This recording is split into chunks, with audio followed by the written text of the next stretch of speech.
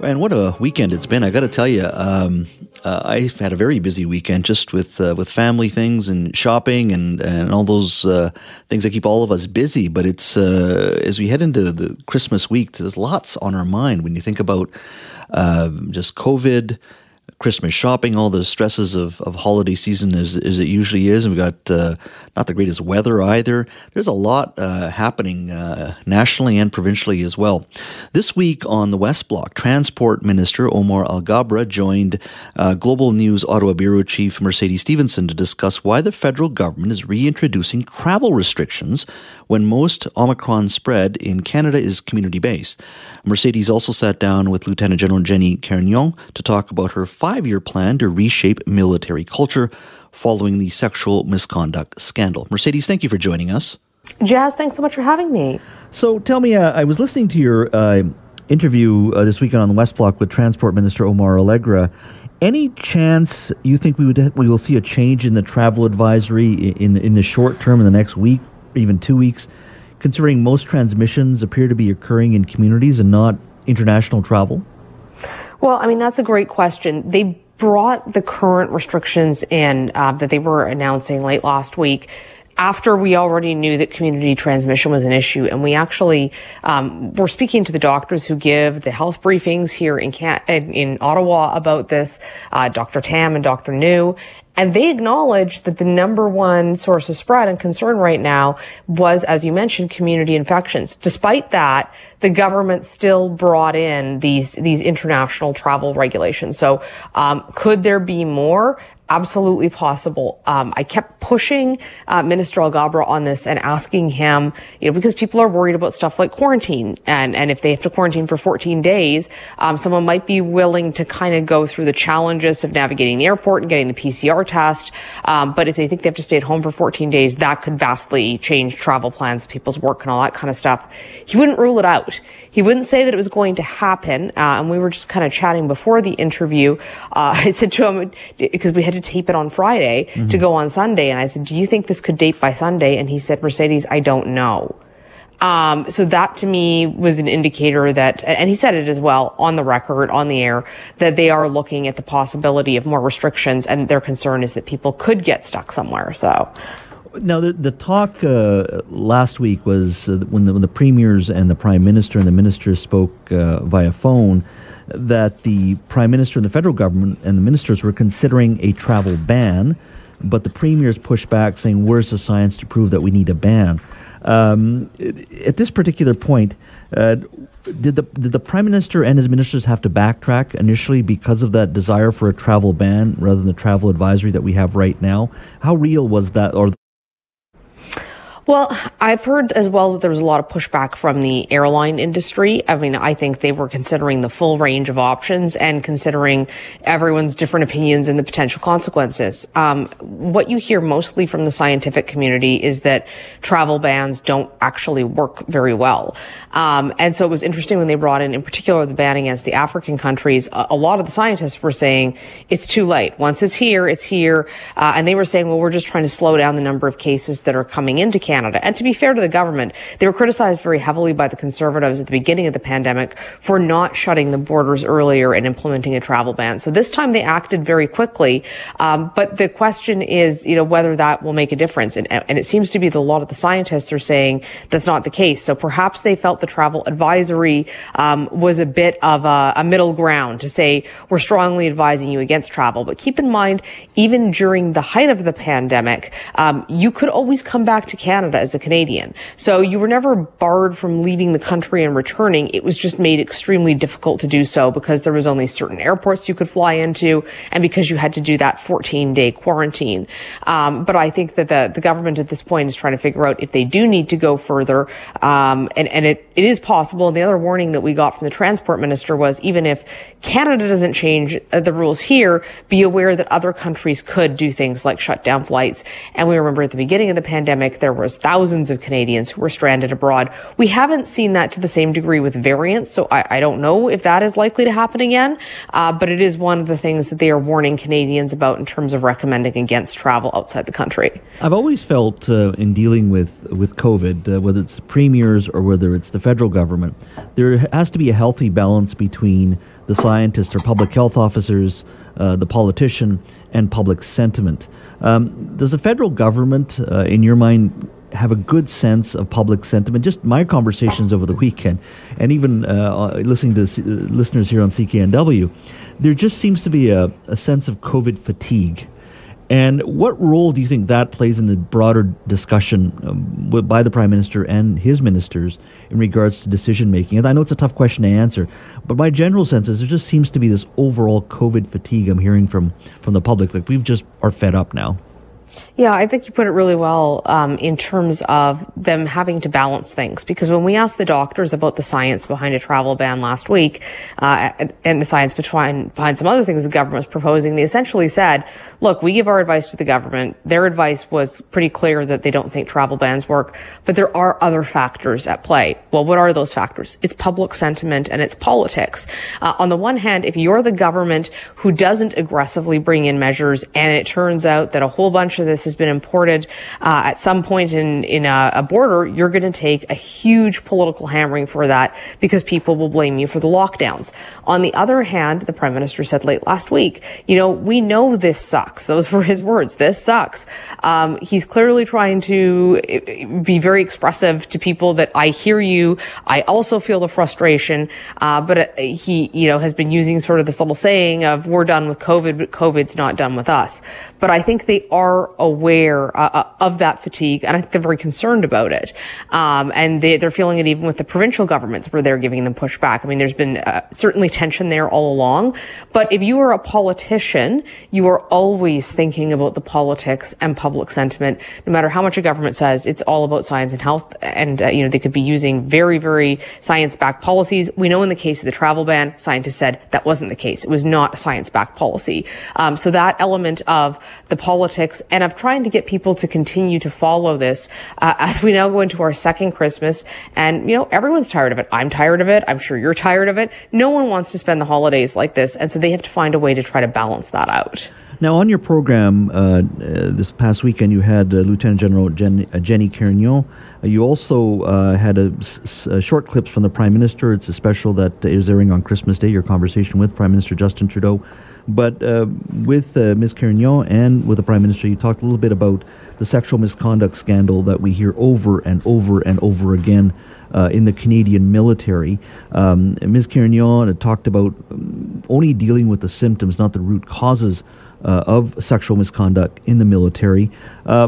Your sense of things, I'd love to hear your sense of things in regards to, does the present leadership have the backing of the Prime Minister, but more importantly, have the will to make the fundamental changes that can last a long time in regards to the military finally dealing with this issue? I think on the changes, it remains to be seen. I know you covered the military quite a lot, Jas. I have too. I've seen this before. I've never seen it on this scale, though. And I've never seen it particular to the leadership facing allegations. Both of those things kind of made this unique. And it seems like they are at least trying to figure out a way to change more than just the what they were calling before the culture, and it is still cultural, but recognizing it's not just about, sexual inappropriateness. It's about toxic power dynamics, which is tough in what is a hierarchical organization where you can order somebody to go fight to their death. There has to be an abnormal amount of control for the military to work. But at the same time, how do you do that where you don't have the wrong leaders in place who are abusing their power and not looking after their people? And I thought what General Carignan said about how they're changing, they select leadership, we've never heard them talk about that before, that they're looking for people with more empathy, that, the person who runs the military isn't out chasing down, individuals in a war zone. They're there to run the military. So maybe someone who's really good at that doesn't also have to be the person who's a good, kind of politician or good at knowing human resources and leading that way, and that they need to look at different types of people within the military to run it. For example, you typically never see someone who'd come from like logistics or HR or healthcare within the military in that spot. It was always very much the front frontline warfighter. And they're taking a second look at that. They're also talking to subordinates of people, which is an interesting idea. And they're going to start testing them psychologically to look for traits. Is this person a sociopath? Do we have to be concerned that they don't have empathy for the troops that are under them? So those are interesting things. I think it's really tough to execute. But compared to last time, where it was basically, here's a bunch of PowerPoints of things you shouldn't say and places you shouldn't touch on your colleagues, which I think most people were very well aware of from sort of basic logic. They're now talking about this as actually being a leadership problem, and how do you change that? But even General Carignan says it's going to take at least 5 years to make those kinds of changes. Mercedes, thank you so much for your time. Thanks for having me. That was Mercedes Stephenson, Global News Ottawa Bureau Chief, talking about the West Block program, which she hosts, talking about travel advisory that's there and potential travel ban. Not happening yet, folks. I want to make sure you're aware of that. But certainly with Omicron, everything is up in the air at this particular point. And of course, Mercedes talking about some of the challenges in military culture as well. And her special with Prime Minister Justin Trudeau will air on Christmas Day on Global television across this country. Welcome back to Mornings with Simi. Our technical producer today is Phil Figueredo, who is on point with all the Christmas music. I got to nail it to you. I like the oldies. You've been really good with the classics, Phil. Thank you so much. Gets me in the mood. I hope it does for you as well. Gets your day going. Well, commercial truck drivers can return to the Coquihalla this morning after being closed for a month. The highway connecting the Lower Mainland and the interior is set to reopen. Road crews worked around the clock to bring the Coquihalla Highway back online with restrictions for December 20th, weeks ahead of earlier estimates of when it could be safe to drive. What will the immediate and long-term impact for truckers, what impact will it have? Well, let's catch up with our good friend Dave Earle, from the president of the BC Trucking Association. Hi, Dave. Morning, Jazz. How you doing this day? It's a lot. It's an exciting day. It's a good day. It's we're really looking forward to getting that route open for commercial traffic. It's just a good day, Jess. Yeah. What kind of impact has the shutdown of the Coquihalla had in regards to your members, their ability to make an income, impact on businesses? Give me a sense of what it's been like the last month or so. Well, what's been going on with the closures? I mean, pre-disaster, the Coquihalla handled about 60% of the moves on any given day, and TransCanada handled about 20%. So, we were down to a point of, about 15% of what would run normally on the Highway 3. That had to handle everything, and it just can't. And so what we've seen is congestion. What we've seen is just immense delays in terms of timing, and real safety concerns. So when we hear that the Coquihalla is coming back for commercial movement, it really is a game changer for the drivers and the operators in the industry. How long do you see before we get back to a sort of pre-flood levels? I know we've got a big portion of the Coquihalla that still has to be rebuilt. There's significant challenges. When do you see it potentially getting back to what it was pre-floods? Yeah, no one's been able to really nail that down yet. This has been very much an all hands on deck to get it back to this point and get it operating. But Jazz, I'd be very surprised if it wasn't many months before we get back to anything approaching what we had before. Mm-hmm. Now, if you really want to know what highway conditions are like, you can listen to traffic, or you can talk to a truck driver, because your folks are out and about throughout this province, and they know all the nooks and crannies. And what did you generally hear from truckers pre-floods in regards to safety, in regards to how we've built our highways? What was the general impression, particularly the Coquihalla and some of these other areas that are now impacted? What were their general sort of complaints? I'm just curious as to what truckers thought. Yeah, well, what we had on the Coquihalla was a completely modern divided highway. It's ideal. It was the gold standard. Mm-hmm. It was built, and it really handles large vehicles very effectively. The other routes that we had were not built for those vehicles. They were built at a time when we didn't have the resources to build what we really wanted. Building anything in British Columbia is just stupefyingly expensive. Yes. As we look at this and we talk about building back better, it's really to protect what we have. and make sure that when we have these types of events in the future, that we don't end up in this situation again. Mm-hmm. Now, it's very easy for me to say this. Obviously, I don't have to worry about spending the dollars and justify any tax increases to the public. But, we rely so much on the Coquihalla. Is there anything else you think we should be building in the future in regards to securing that supply line? I know you have the Fraser Canyon, you have other highways, you're talking about Highway 3. Is there anything else you think we should be considering building? Because as our province grows, more people are moving here. Those supply routes are even more important moving forward. We have a massive port here in Vancouver, one in Prince Rupert, an expansion potentially of the Vancouver port out in Tsawwassen. What kind of things should we be looking at in regards to securing these supply lines into the future? Jazz, that's the exact question we need to ask, is what are our options? We don't have the luxury of land and space. We've got a lot of land, we've got a lot of space, but there's an awful lot of these mountains in the way. So we have to be really smart and intelligent about what we build out. What is the next thing that we need, when we look at it? Right now, in our minds, it's really all about protecting what we have. It's all about trying to make sure that what we have can continue to function reliably and serve our needs. As we're doing that, we really need to start thinking about what does this look like for the next 100 years? These are 100-year assets, so what are we looking at? Is it a new pass somewhere? What do we put through it? What does it look like? And we need to remember it's not just running down the coast into Oregon and California that's important. It's linking the rest of our province to the coast and the coast to the rest of Canada as well. Mm-hmm, mm-hmm. When you're looking forward to Christmas, and we were talking about this earlier, I've ordered a couple of things where I was told it was going to arrive before Christmas, and now it's not. And of course, they'll right at the bottom, supply chain issues or flooding in British Columbia.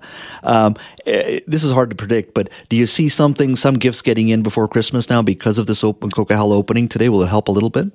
Oh, it's going to help, without a doubt, in terms of the amount of traffic we can move. What does have to happen, though, is, again, it's the same problem we had when this happened, is the supply chain has to adjust. It has to redeploy assets.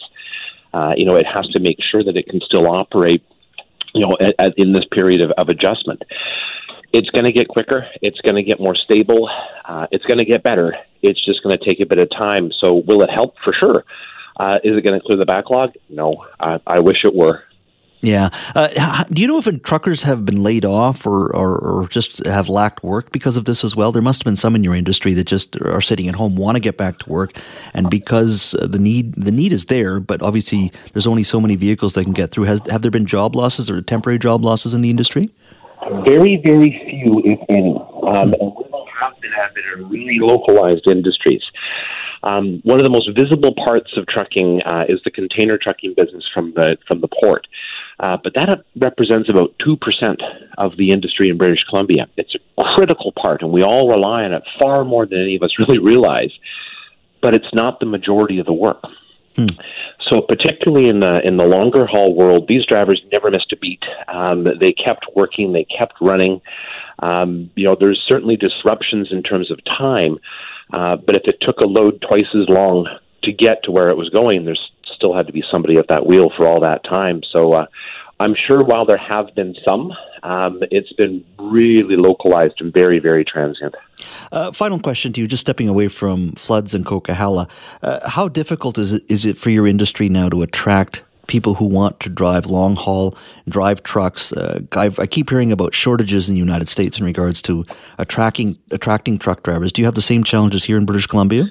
Absolutely, Jazz, and it's been a perennial challenge. One of the things that our industry is doing, as with every industry, is changing and adapting. It's a very, very different job than it used to be 5 or 10 or 20 years ago. Now, to be fair, to be sure, you're still driving if you're driving long haul, for long periods of time. But the technology that's in place and the interaction that's in place and the dependency and the efficiencies that are there are just so much different. So it's up to us to tell our story. and really about what we're doing, and we're doing more and more of that. But it's a perennial issue, that's for sure. Well, I'm hoping you will be able to solve it, but I'm glad for today, which means there's a bit of, roadways are open on the Coquihalla. Your members are going to be out driving and hopefully getting some of those goods and services and even some of those Christmas gifts to our homes before Christmas. So thank you so much, Dave. Merry Christmas to you. And to you, Jazz. Thanks for having me. All right. That's Dave Earle, president of the BC Trucking Association, talking about the fact that the Coquihalla Highway reopens to some intercity travel or intercity buses, and most importantly for our truckers who can move all our goods and services and hopefully deal with some of the supply chain bottlenecks that we're all seeing and dealing with.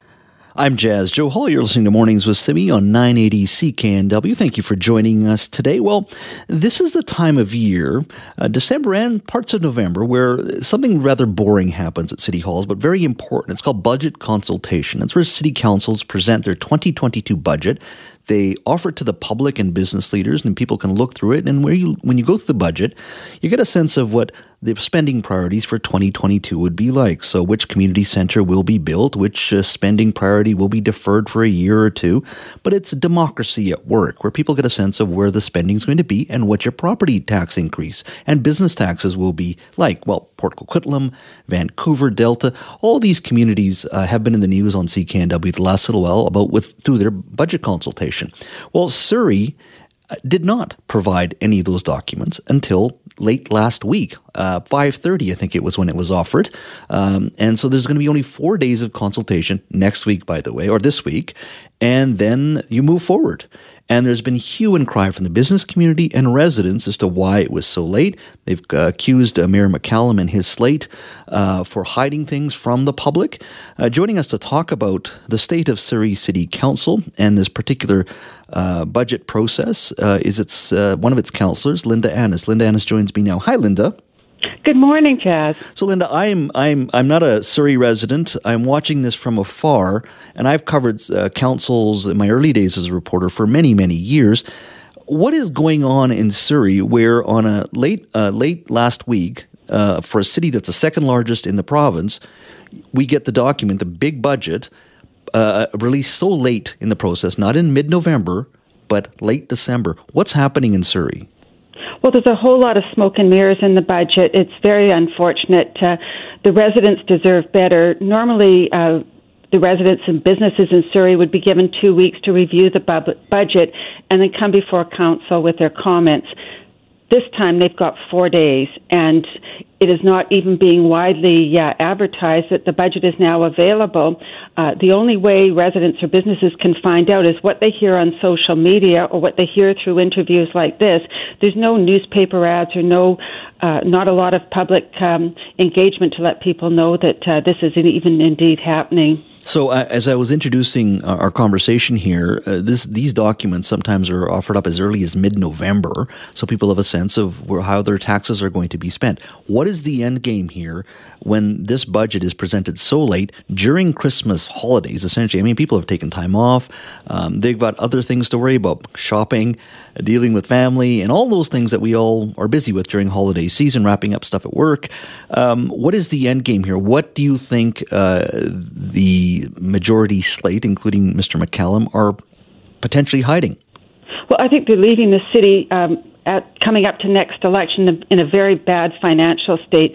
Last year, taxes went up significantly, for some people as high as 17 or 18%, and we borrowed $150.6 million. This year, we're borrowing another $20.6 million, and we're also taking money from the city reserves, all, of course, which will have to be paid later. They're funding a lot of things through a new fee that developers are paying when they're building in city centres and so on, which is going to make housing an awful lot less affordable in those areas. This isn't good financial management, and it's all really stemmed down to the Surrey Police transition. So for our listeners, the transition from the RCMP to a municipal force, the original budget was for $19 million for that transition. It then has gone up to $47 million, and correct me if I'm wrong, at $64 million, or just under $64 million now.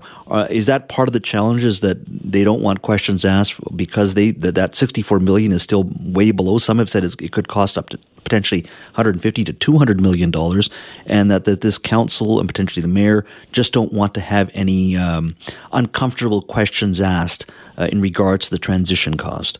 I'm sure that's part of it. And just going through the budget, one thing that jumped out glaringly at me was the fact that there's a new police training facility that's budgeted for $4 million. That's not even being recorded as a transition cost. Had we stayed with the RCMP, we wouldn't be incurring that cost. And that's just one of many costs that are hidden in various budget areas. Yeah, I'm just, Vancouver Council attracts a lot of attention, and as it should. Big decisions are made at City Hall levels, and it impacts people's pocketbooks. Municipal governments generally are the closest to people because people can go in and talk directly to elected officials. Surrey has attracted so much attention, all the wrong type of attention. I'm concerned in the sense that we're heading into an election year, and things always get heightened in election years. I have not seen such a dysfunctional council. And like I said, I've reported on city council my early days as a reporter for many city councils and school boards.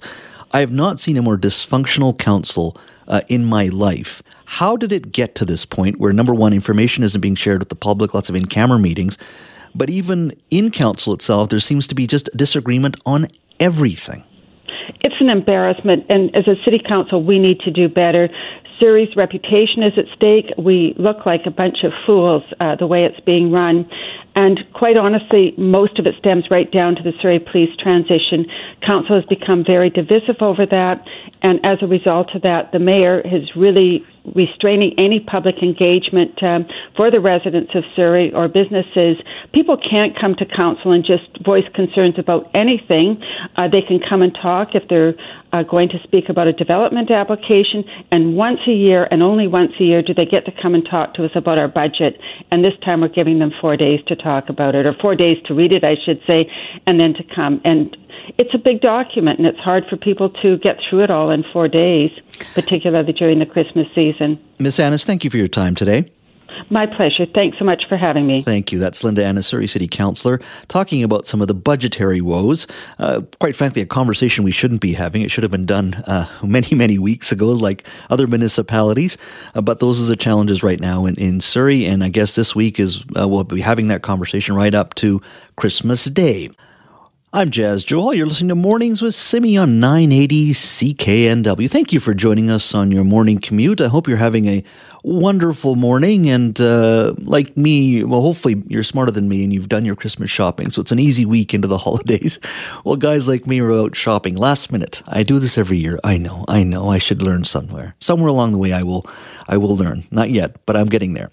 Well, new COVID-19 restrictions aimed at curbing surging case numbers amid the arrival of the Omicron variant are in effect in British Columbia today. The new restrictions are slated to remain in place until January 31st, 2022, unless renewed by Provincial Health Officer Dr. Bonnie Henry. Joining me to talk about the new restrictions and the Omicron variant is Adrian Dix, BC's Health Minister. Mr. Dix, thank you for joining us today. Good morning, Jazz. Good morning.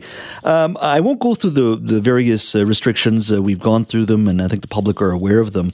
One of the things I noticed, just listening to our callers here on CKNW and just having conversations over the weekend, my concern, Minister Dix, is there's a bit of COVID fatigue out there. We're basically 2 years into this now. I think January is when we really started talking about the January of 2019. Any concern on your part that British Columbians will not be buying into the regulations and restrictions that the province has announced due to COVID fatigue?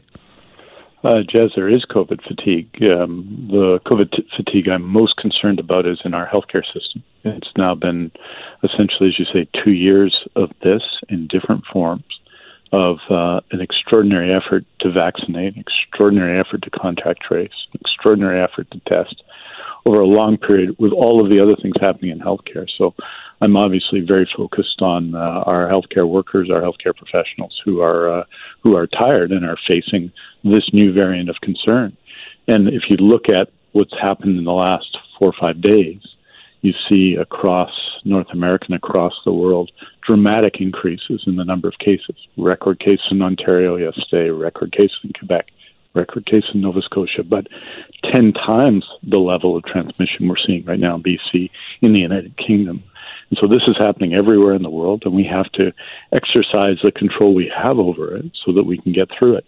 So the fatigue is there. There's no question. It's in my consciousness every single day, and we're all fatigued by it. But there's also things we can do to reduce our risk and things that we need to do right now. Yeah, but my question is not whether or not our public health workers are fatigued. I totally agree with what you're saying there. But my challenge is when I hear our callers, when I talk to people on the weekend, these are reasonable people. These are not people who don't like authority.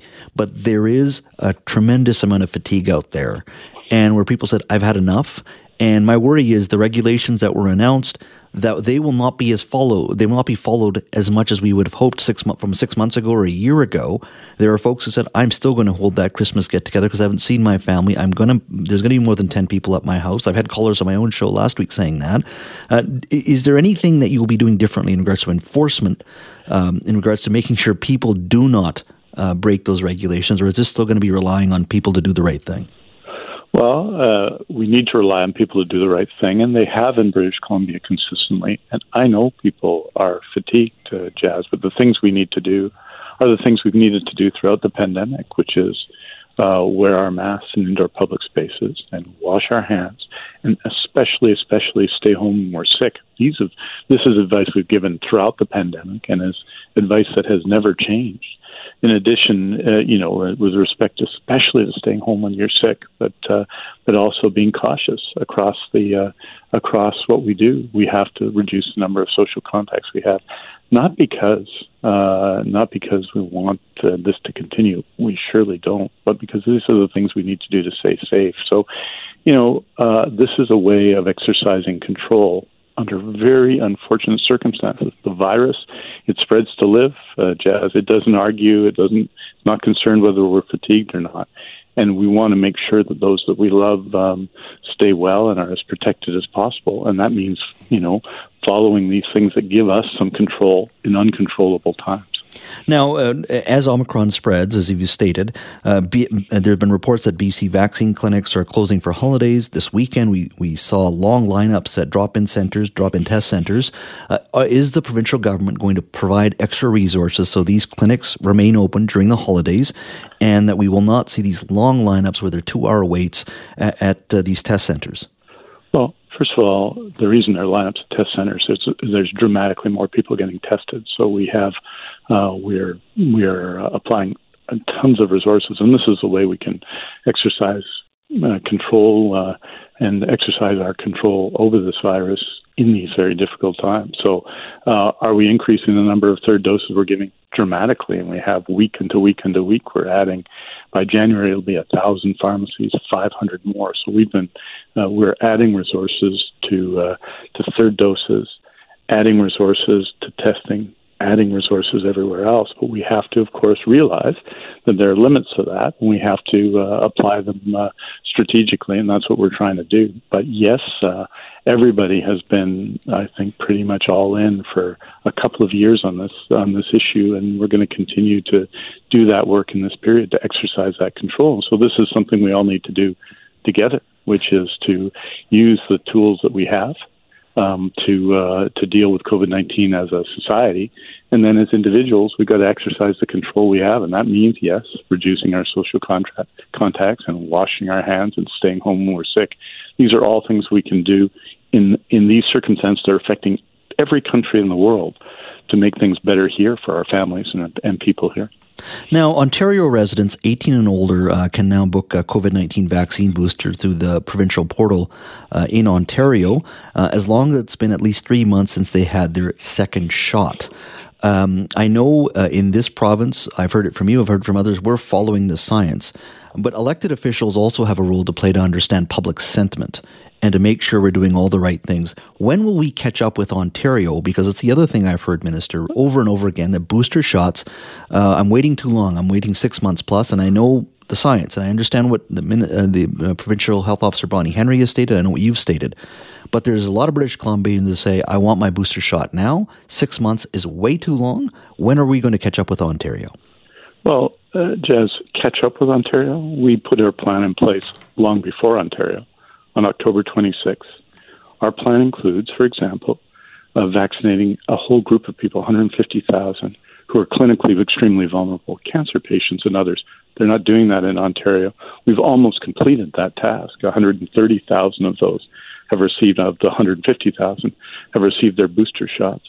Almost, we're getting close to 70% of all those over 70, over 50% of those over 65. Not press releases, Jazz, but actual booster shots. And we're going to continue to do that and indeed add capacity to the booster shot program. That's why we added, and we're adding about 1,000 pharmacies. So we are doing that. We did announce our program on October 26th, so it feels like when they announce their program 5 weeks later, they're somehow ahead of us. They're not. This is an issue of booking. This is an issue of delivering booster shots, and that's what we're trying to do in BC based on people's risk. And that's what we did. Minister, would you consider the 3 months, though? That's what we did for the second dose, and that's what we're doing for the third dose. But would you consider the 3 months? Do you think we should head in that direction? I know the 6 months is what you're talking about, and I understand the resources that you're putting towards this, but would you consider, as an elected official, as the Minister of Health, following the Ontario model of 3 months plus? Well, it's not a 3-month model. It's not about booking. It's about delivering shots, and that's what we're doing based on the science. So we're going to continue that and continue to increase the number of shots. And remember, Jazz, a lot more people got their second dose in June and July and August. So to meet that test, we're going to have to significantly increase our capacity. And finally, in addition to that, 100,000 children in the last few weeks have received their first dose. And we're continuing that campaign. I want to encourage everyone to register their children, because that is another way, first doses for children, that we can keep everyone safe. Just to be clear, third doses, we're dramatically increasing the number of third doses we're doing, and it was a record last week compared to the previous week, compared to the week before that, compared to the week before that. And we're going to continue that, and you're going to see in January really a massive effort as we get more people who are eligible for the booster dose. And I want to just get an update on the rapid tests. I know there's a tremendous amount of public sentiment and some frustration that it's taken us a long time to provide at-home COVID-19 rapid tests. To confirm, we should be seeing significant changes in mid-January in regards to providing those rapid tests for British Columbians? Well, we're going to lay out our plan to increase the use of rapid tests tomorrow. We've used more than 500,000 of them in BC so far. We're using tens of thousands every week. I think we're up to about 40,000 a week already. So we use rapid tests significantly. Remember, we have about 800,000 tests that could conceivably be used as take-home tests in BC now. We have about 1.2 million other tests that are being used that require machines and healthcare workers that are being used as well, and we'll work through as well. But 800,000 tests, Jazz, even if we got the 11 million tests that the federal government is talking about for January and February, 11 million tests is 2 per person, right, in BC. So we've also got to use our rapid tests effectively in order to reduce transmission and to protect essential workers first, and then use them across the system. So we're going to lay out a detailed plan tomorrow, and you're going to see that for what we're doing. But I would caution everybody that what's happening in other jurisdictions where we're setting records, of course, for COVID-19 the last couple of days, is not necessarily a simple approach of just distributing what you have, because you'll run out of them very quickly. You need to use them strategically, and that's what we're going to do. Mm-hmm. Minister, final question to you. We've collectively over the last 2 years, through healthcare workers, the public itself, we've done a good job overall in regards to dealing with this pandemic. But there are critics as well of you and your government that say we're always scrambling, especially in the third and fourth wave, and in this case as well, that at the end of the day, our response is too slow, too timid at times, unlike other jurisdictions. What would you say to that? I'd say that we announced our booster dose plan October 26th before anybody else. We, unlike Ontario and Quebec, have a vaccine mandate in our healthcare system. 100% of our workers in long-term care are vaccinated. 100% of our workers in healthcare are vaccinated. And the British Columbians have done an excellent job throughout. This pandemic, this virus adapts all the time. It's mutating all the time. It spreads to live. And so we have to respond to that, and we are. No jurisdiction in the country, I don't think, has as good a record at keeping schools open, which is really important for the health and the well-being of children across the province. And that's to the credit of people in BC.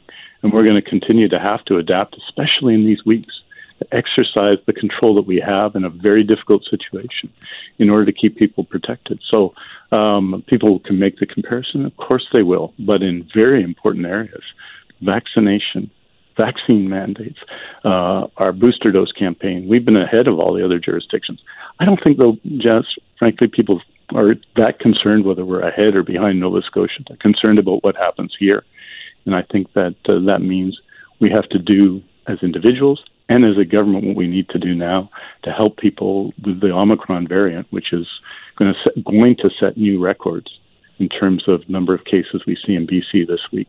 Not may, will. And we have to take the steps we need to take to deal with that.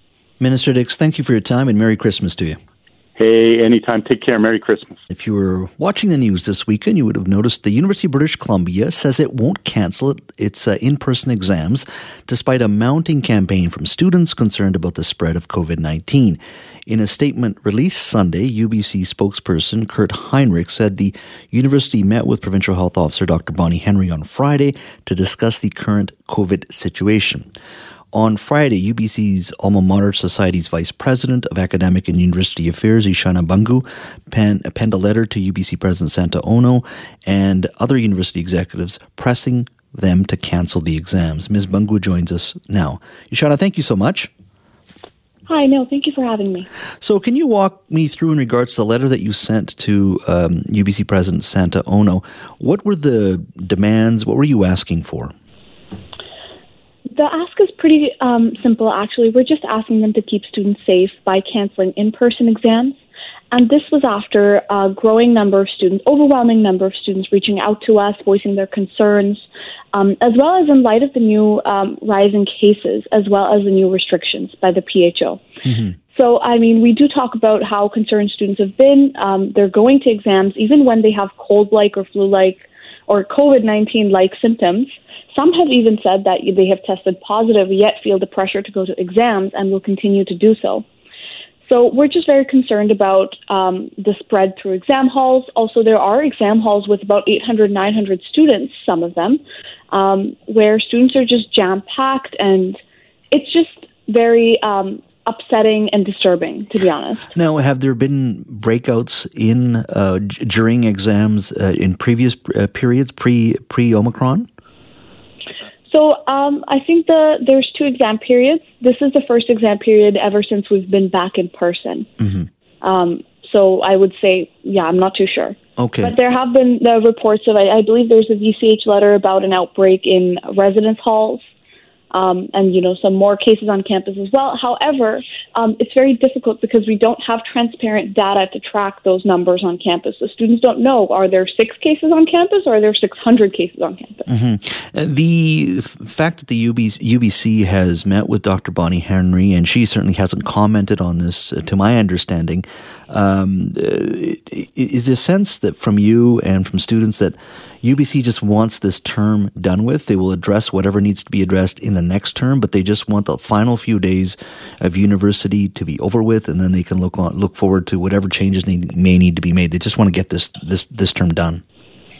And to be honest, I think that's where the problem really lies. It's this reactive approach instead of taking the steps themselves, right? I mean, we keep hearing we have the green light from Bonnie Henry, or she hasn't said that this is high risk.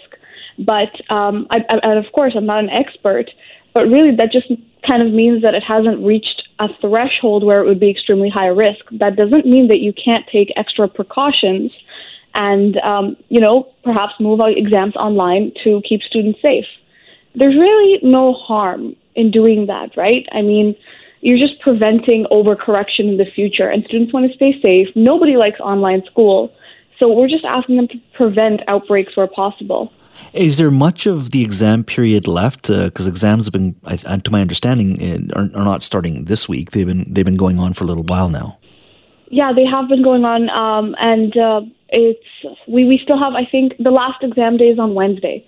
So, yeah, time is running out, and I would say UBC is quite late, but it is better late than never. Mm-hmm. So when you say the exam halls, are they all 800 people, or is that isolated? So, no, it's not all 800, 900 people. It can really range from some, a couple of hundred to that number.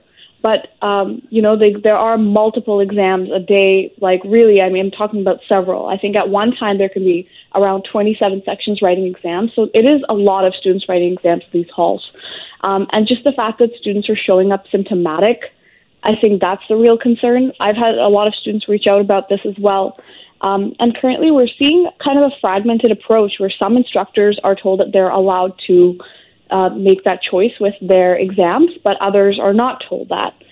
So it's just really disappointing to see UBC lag behind in this. We've also seen other institutions take similar measures, right? Mm-hmm. And we know UBC is capable. So moving forward, the recommendations and regulations that, I shouldn't call them regulations, recommendations the provincial government brought in as of today stays on till the end of January, and this is all going to depend on how we deal with Omicron over the next couple of weeks. What would you like to see done in the new semester in January? Because Omicron will still be here. We're expecting the numbers to continue to grow. They've doubled in a week. We could potentially double again. And Dr. Henry has said we could potentially have 2,000 cases of COVID in this province every single day in the near future. What would you like to see UBC do in the new semester in January? Well, to be honest, our focus is really on the exam period for now because, it's just we only have a couple of days left.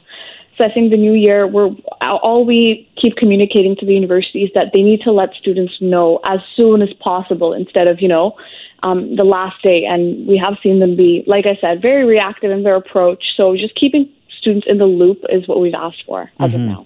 So what are students specifically saying to you? I mean, just in regards to not just the exam period, but just in regards to what it's like going into a class of 200 people in an era of COVID. What kind of stories have you heard from students? I think the symptomatic stuff where students are showing up with cold-like symptoms, COVID-19 type of symptoms is most concerning for students. And you couple that with just not having any information about cases on campus. Like there's no database. It's quite secretive, right? I believe there's one undergraduate student who runs an anonymous COVID tracker account where they tried to gather information from, instructors. But that's a huge concern that students just don't know what's happening about COVID on campus. That's been a primary concern. I'm just curious about the anonymous social media account. So let's say there was an outbreak of one or two students in a class of, let's say, 30 people. Are you saying that isn't made public to students or in regards to what building it was, what class it was, if they were there? No, it's not actually. So if an instructor, and I believe there was at some point even communication gone to individual instructors that they shouldn't be sharing that, or, they really don't need to share that, that kind of messaging. But no, there isn't any database or any requirement that students be aware of that. And they stick with if you're a close contact, public health will contact you. And they keep citing privacy concerns. But, in a class of 200 or 300 people, if one student has COVID, it's not exactly, nobody's going to go around trying to figure who it was. Wow. Ms. Bungu, thank you so much for your time today. No, thank you so much for having me. All right. That's Ishana Bungu, Vice President of Academic and University Affairs at the UBC's Alma Mater Society, talking about the fact that they are concerned over in-person exams. And you can imagine those exam halls, some of them, holding 700-800 people. But the UBC says they have consulted with Dr. Bonnie Henry, and they won't cancel in-person exams as there is 3 days left up until Wednesday. And I'm suspecting things may change in the new year in regards to how we deal with Omicron. But right now, UBC said it's going to push through in regards to the final 3 days of exams at UBC.